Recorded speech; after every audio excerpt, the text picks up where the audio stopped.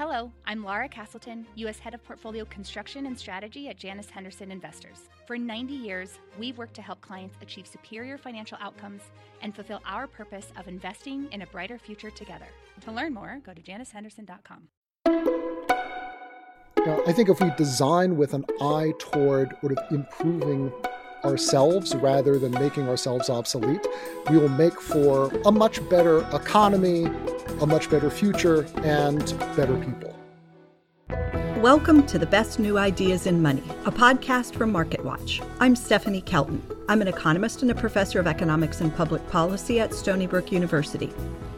And I'm Charles Passy, a reporter at MarketWatch. Each week, we explore innovations in economics, finance, technology, and policy that rethink the way we live, work, spend, save, and invest. When we think about the future of work, there's plenty of anxiety about automation. As in, what happens if and when the robots take over? Will we all lose our jobs? A recent study predicts thousands of local jobs could just vanish to automation. And we've seen it, kiosks at restaurants, robots serving food. Yeah, checking into a hotel. Thousands of banking jobs are on track to disappear from the U.S. economy. They are not being axed because of policy, but because of technology. For decades. And my friends in California are piloting self-driving trucks. What is that going to mean for the 3.5 million truckers or the 7 million Americans who work? But automation could be just the starting point. What happens when we add artificial intelligence, or AI, into the equation? Today, we're looking at how AI might improve the lives of workers, or make them obsolete. And that story starts with the history of automation. I think when people talk about AI today, the idea of AI does a lot of the same discursive or rhetorical work that automation did in the 1950s and the 1960s. Which is, it's a vague technology. It's not exactly clear what machines people are usually talking about or what processes there are. Jason Resnikoff is a history and technology lecturer at Columbia University. He also wrote the book, Labor's End, How the Promise of Automation Degraded Work. And at the same time, it has a sense of it being the future and being somehow decisive, although precisely how is not clear, although it's definitely premised on the end of human labor. Resnikoff says that when the digital computer was introduced to the office in the 1950s and 60s, the predominant narrative was that automation would replace humans. But to understand why that concern took hold, we need to go back a little further. Resnikoff says that after the Great Depression, a lot of Americans were disillusioned, but the victory in World War II changed that outlook. America prepares. All America alters its pattern of life and work to meet the demand for protection.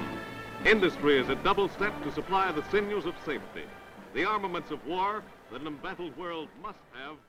There was a sort of a rejuvenated faith, especially in the United States of America, in both technology as an idea. This is when the word technology, in fact, becomes commonly used. It was a pretty rare word before that. And a wave of new innovations captured the imagination of Americans.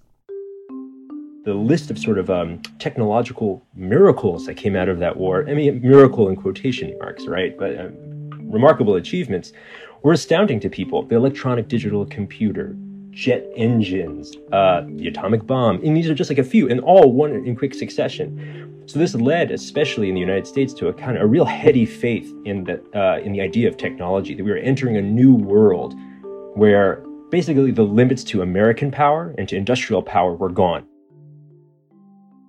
Automation on a large scale in the U.S. took off after the war. Manufacturers, like the auto industry, looked for ways to save labor costs and make their assembly process more efficient. In the mid-1940s, the Ford Motor Company, as well as all the major manufacturers in the automobile industry, wanted to escape the labor movement. So they sort of attached their anti-union philosophy to technology. And they said, all right, it's not that we want to get rid of unions, it's that technologically speaking, history is making work obsolete. We no longer need the workers themselves. If we want to be in tune with progress, we have to be willing to say goodbye to the semi-skilled industrial worker who just recently gained power on the shop floor. Surprisingly, some labor unions were actually in favor of this because they imagined a version of ownership for workers who would be served rather than replaced by machines.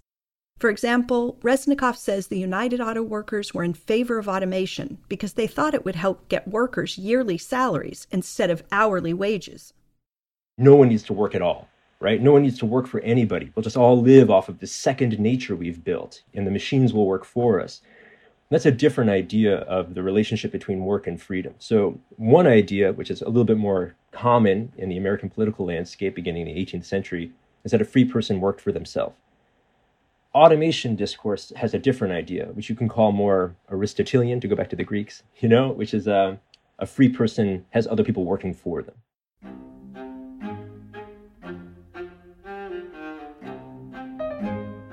Reznikov says automation made it seem possible that we could essentially have mechanical servants working for us. And some people did say this is a problem, it's going to be the end of the working class. But then you had other people like Daniel Bell in his work, Work and Its Discontents. It's his book. He says, we're going to no longer have a proletariat, but everyone will become a member of the salariat. Everyone's going to be a middle-class white-collar worker. So we're going to get rid of these bad physical jobs, and everyone's going to have a brain job. Everyone's going to be middle class. And thus, automation was born. The actual term was coined by the Ford Motor Company, but the guy who helped make it go mainstream was John Diebold. Diebold was a graduate student at Harvard. Back in the 1950s, he saw the potential of the computer to transform office work.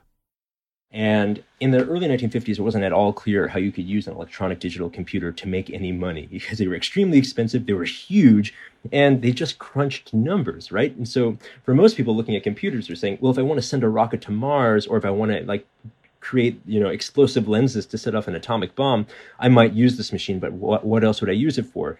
And for John Diebold, it was entirely premised on the idea that the electronic computer's value lay in its ability to replace human labor. That's what would make computers valuable to businessmen. And they would do it by handling information, right? Because in the 1950s, there were more and more clerical workers entering the American office. And so the computer was going to answer this problem by doing their work more efficiently. The idea didn't go quite as planned.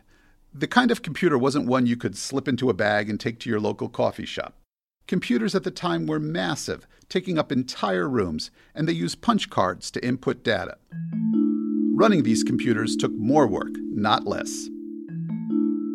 These big mainframe batch processors, they actually require a great deal of labor. It takes a great deal of labor to produce a punch card in order to enter in the information. So if you want to actually take advantage of the speed of the digital computer, you have to hire way more people to start, turning forms and documents into machine-readable language. Well into the 1980s, you have people complaining that when the more computers that they bring in, they do a lot of work, but they only sped up one portion of office work.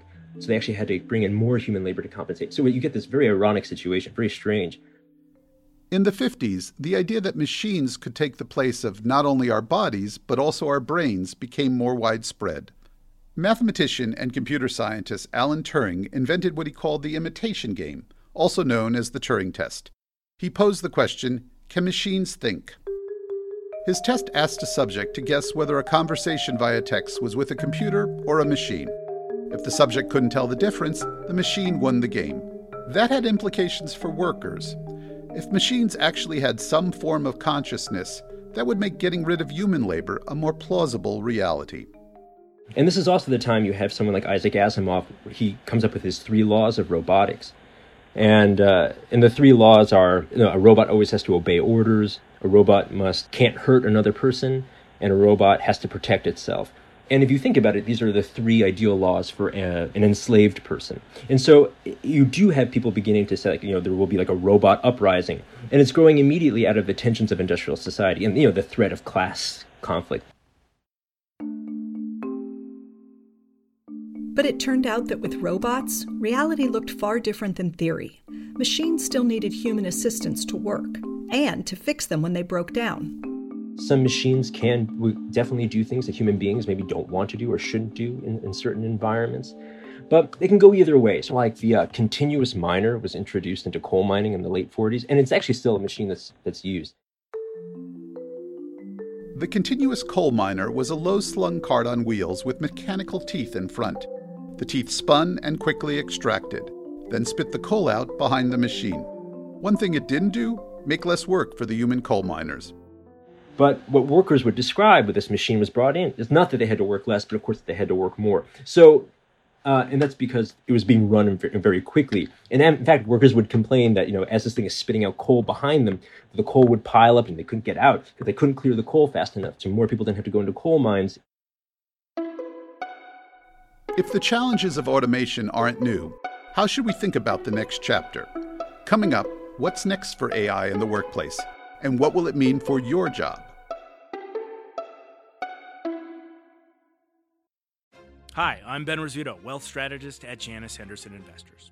Is a brighter future possible? At Janus Henderson, we think it is. For 90 years, we've worked to help clients achieve superior financial outcomes and fulfill our purpose of investing in a brighter future together. We know that this means our thinking and our investments are helping to shape millions of futures. At Janus Henderson, we are committed to helping you invest in a brighter future for the next 90 years and beyond. To learn more, go to janushenderson.com. WSJ Special Access gives you a front row seat to some of the Wall Street Journal's most exciting content, like The Quirkier Side of Life, a new series that features the fun, surprising stories our reporters come across. The chief executive walks 10,000 barefoot steps every day. He recalls stepping on a bee, which put him off earthing for a couple of days, but he got back to it. Check out The Quirkier Side of Life on WSJ Special Access, only for WSJ subscribers.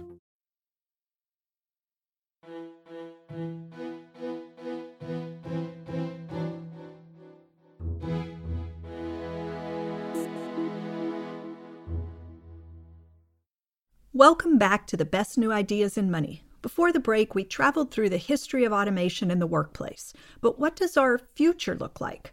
One story that's recently gotten a lot of attention is the engineer at Google who claimed that the AI he works with is sentient. This is a fascinating story we have for you of a senior Google engineer who says one of the company's artificial intelligence systems has become a sentient being and was thinking and reasoning like a human. Last Friday, Google said it dismissed the engineer, saying he violated company policies and that his claims were determined to be wholly unfounded. In order to unpack what happened, we first need to get into what exactly a neural network is and how the technology works. This form of AI is called a large language model, essentially what AI researchers call a neural network. It works something like this. You teach a mathematical system how to do new things by feeding it lots and lots of data. Things like photos or thousands of hours of spoken words. Then the system learns how to identify patterns. You can feed thousands of pictures of a cat into a neural network. It identifies the patterns that define what a cat looks like. In that way, it learns to identify a cat. That's Cade Metz. He covered the Google story for the New York Times. These large language models are that same type of mathematical system on an enormous scale, where it's analyzing literally for months digital books, Wikipedia articles, all sorts of other text posted to the internet. It thrives on volume, right? It looks at as much data as it can and looks for those patterns that are inherent to the way you and I piece words together. But Metz says that although this type of AI, the large language model, is capable of reproducing patterns, that's all it can do. Siri can recognize the words that you say, but is that intelligence? No, it's just pattern recognition. A facial recognition system can recognize your face, but is that intelligence? It's not. It's a specific task. So in the case of that Google AI, Metz says that although it looks impressive, some of it is just wanting to believe. He says it's human nature to see humanness in this system. When you see this little piece of remarkable behavior, you extrapolate. On top of that, there are so many people working in the AI field who are in the field because they want to build a truly intelligent machine. And they really believe this is what they are doing.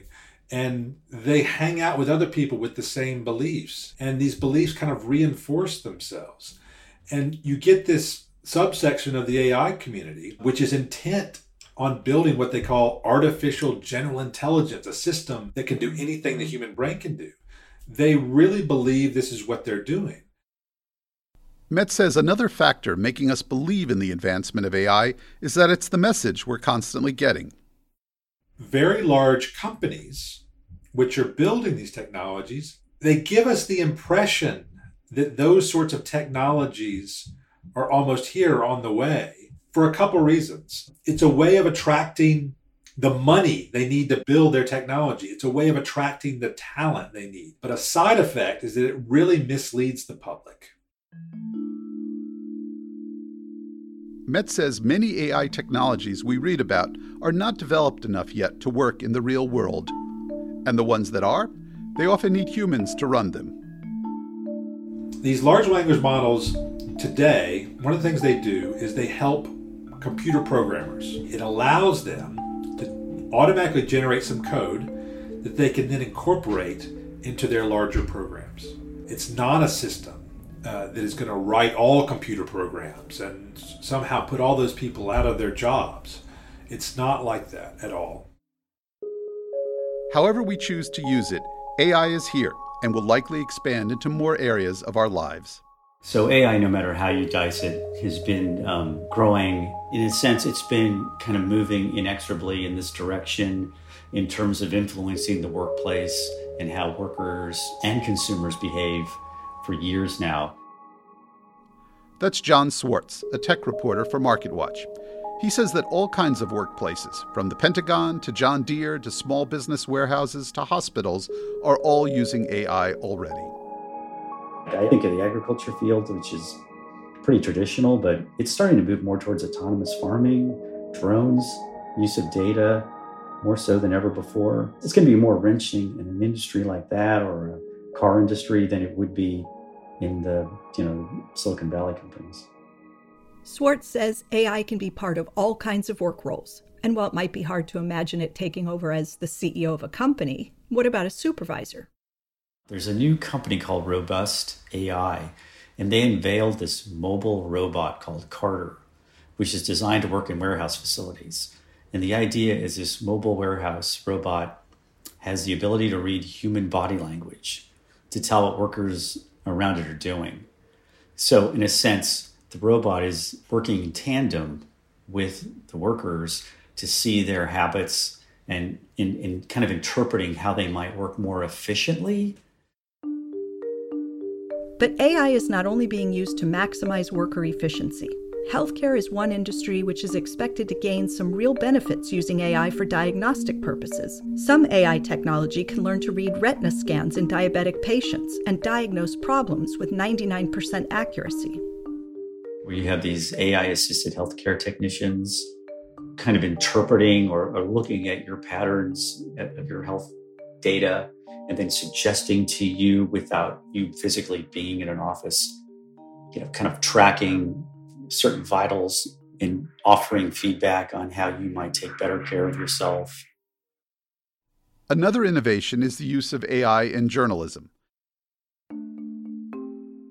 I know the AP looked into it. They tested this whole idea of AI-generated stories from sporting events or from earnings reports. I understand it's probably easily doable. You're probably going to still need somebody to edit it. But in a sense, it kind of eliminates a lot of jobs, which creates tension among employees because, as employees are in a workplace and some of the things they're comfortable with are taken away from them, they have to reinvent themselves. So there's a bit of frustration or fear or anxiety about the future. Of course, one of the biggest fears around AI is that it will replace human workers. Yeah, the ethical questions have always been that AI is going to come and replace you. You go into a retail place and the people who used to help you before, even like a grocery store, their jobs are gone. I mean, you're basically checking yourself out, right? Through a smart register. You see fewer people working in the retail outlets, especially consumer-related retail outlets. Their jobs, in a sense, have been eliminated. A recent report by the World Economic Forum estimates AI will replace some 85 million jobs by 2025. But on the bright side, they say will help create 97 million new jobs in the way of things like machine learning engineers, robotics engineers, data scientists, highly skilled jobs. And if you read between the lines, that means the people with the less skilled jobs aren't as likely to benefit, which means that the people who used to do those jobs are going to have to figure out how they're going to adapt in this new work environment. And that's something that scares me to a certain extent. I don't know what this is going to do to places like small businesses or the service industry in particular. It creates a level of convenience, but it also completely disrupts the workforce. Alex Pong is from 4-Day Week Global, an organization that works on redesigning work life. He's a little more optimistic about the job replacement fears. He says that while some businesses might choose to use AI to decrease headcount, many companies have the opportunity to make work life better for their employees. Job reduction as a consequence of automation is more kind of business strategy, then it doesn't have to be this way, right? With any particular technology, there are choices that you can make about whether you will deploy them to eliminate jobs or to make work better.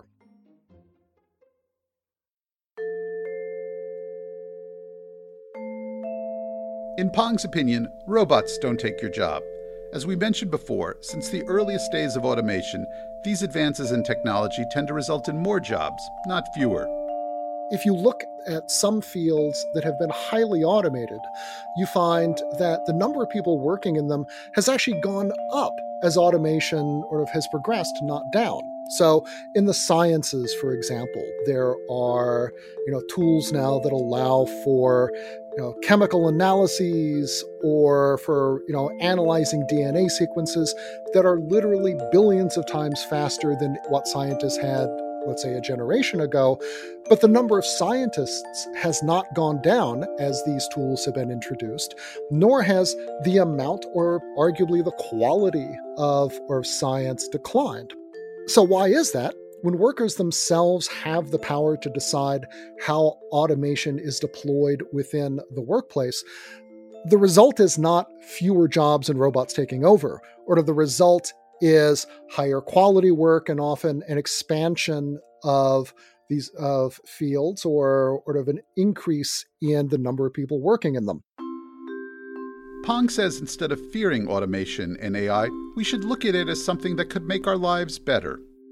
One of the amazing capacities that we all have as humans is to use technologies to extend our physical abilities, to extend our cognitive capacity. Humans, for as long as there have been humans, have been incredibly good at building tools and using them to extend our cognitive and physical abilities. In the future, the most humane technologies could be ones that, even as they possess greater and greater capacities to do things somewhat like what humans do, will be ones that allow us to offload tasks that maybe we're not so good at, and thereby allow us to continue to do the things that we love most, to do the things that make us most human.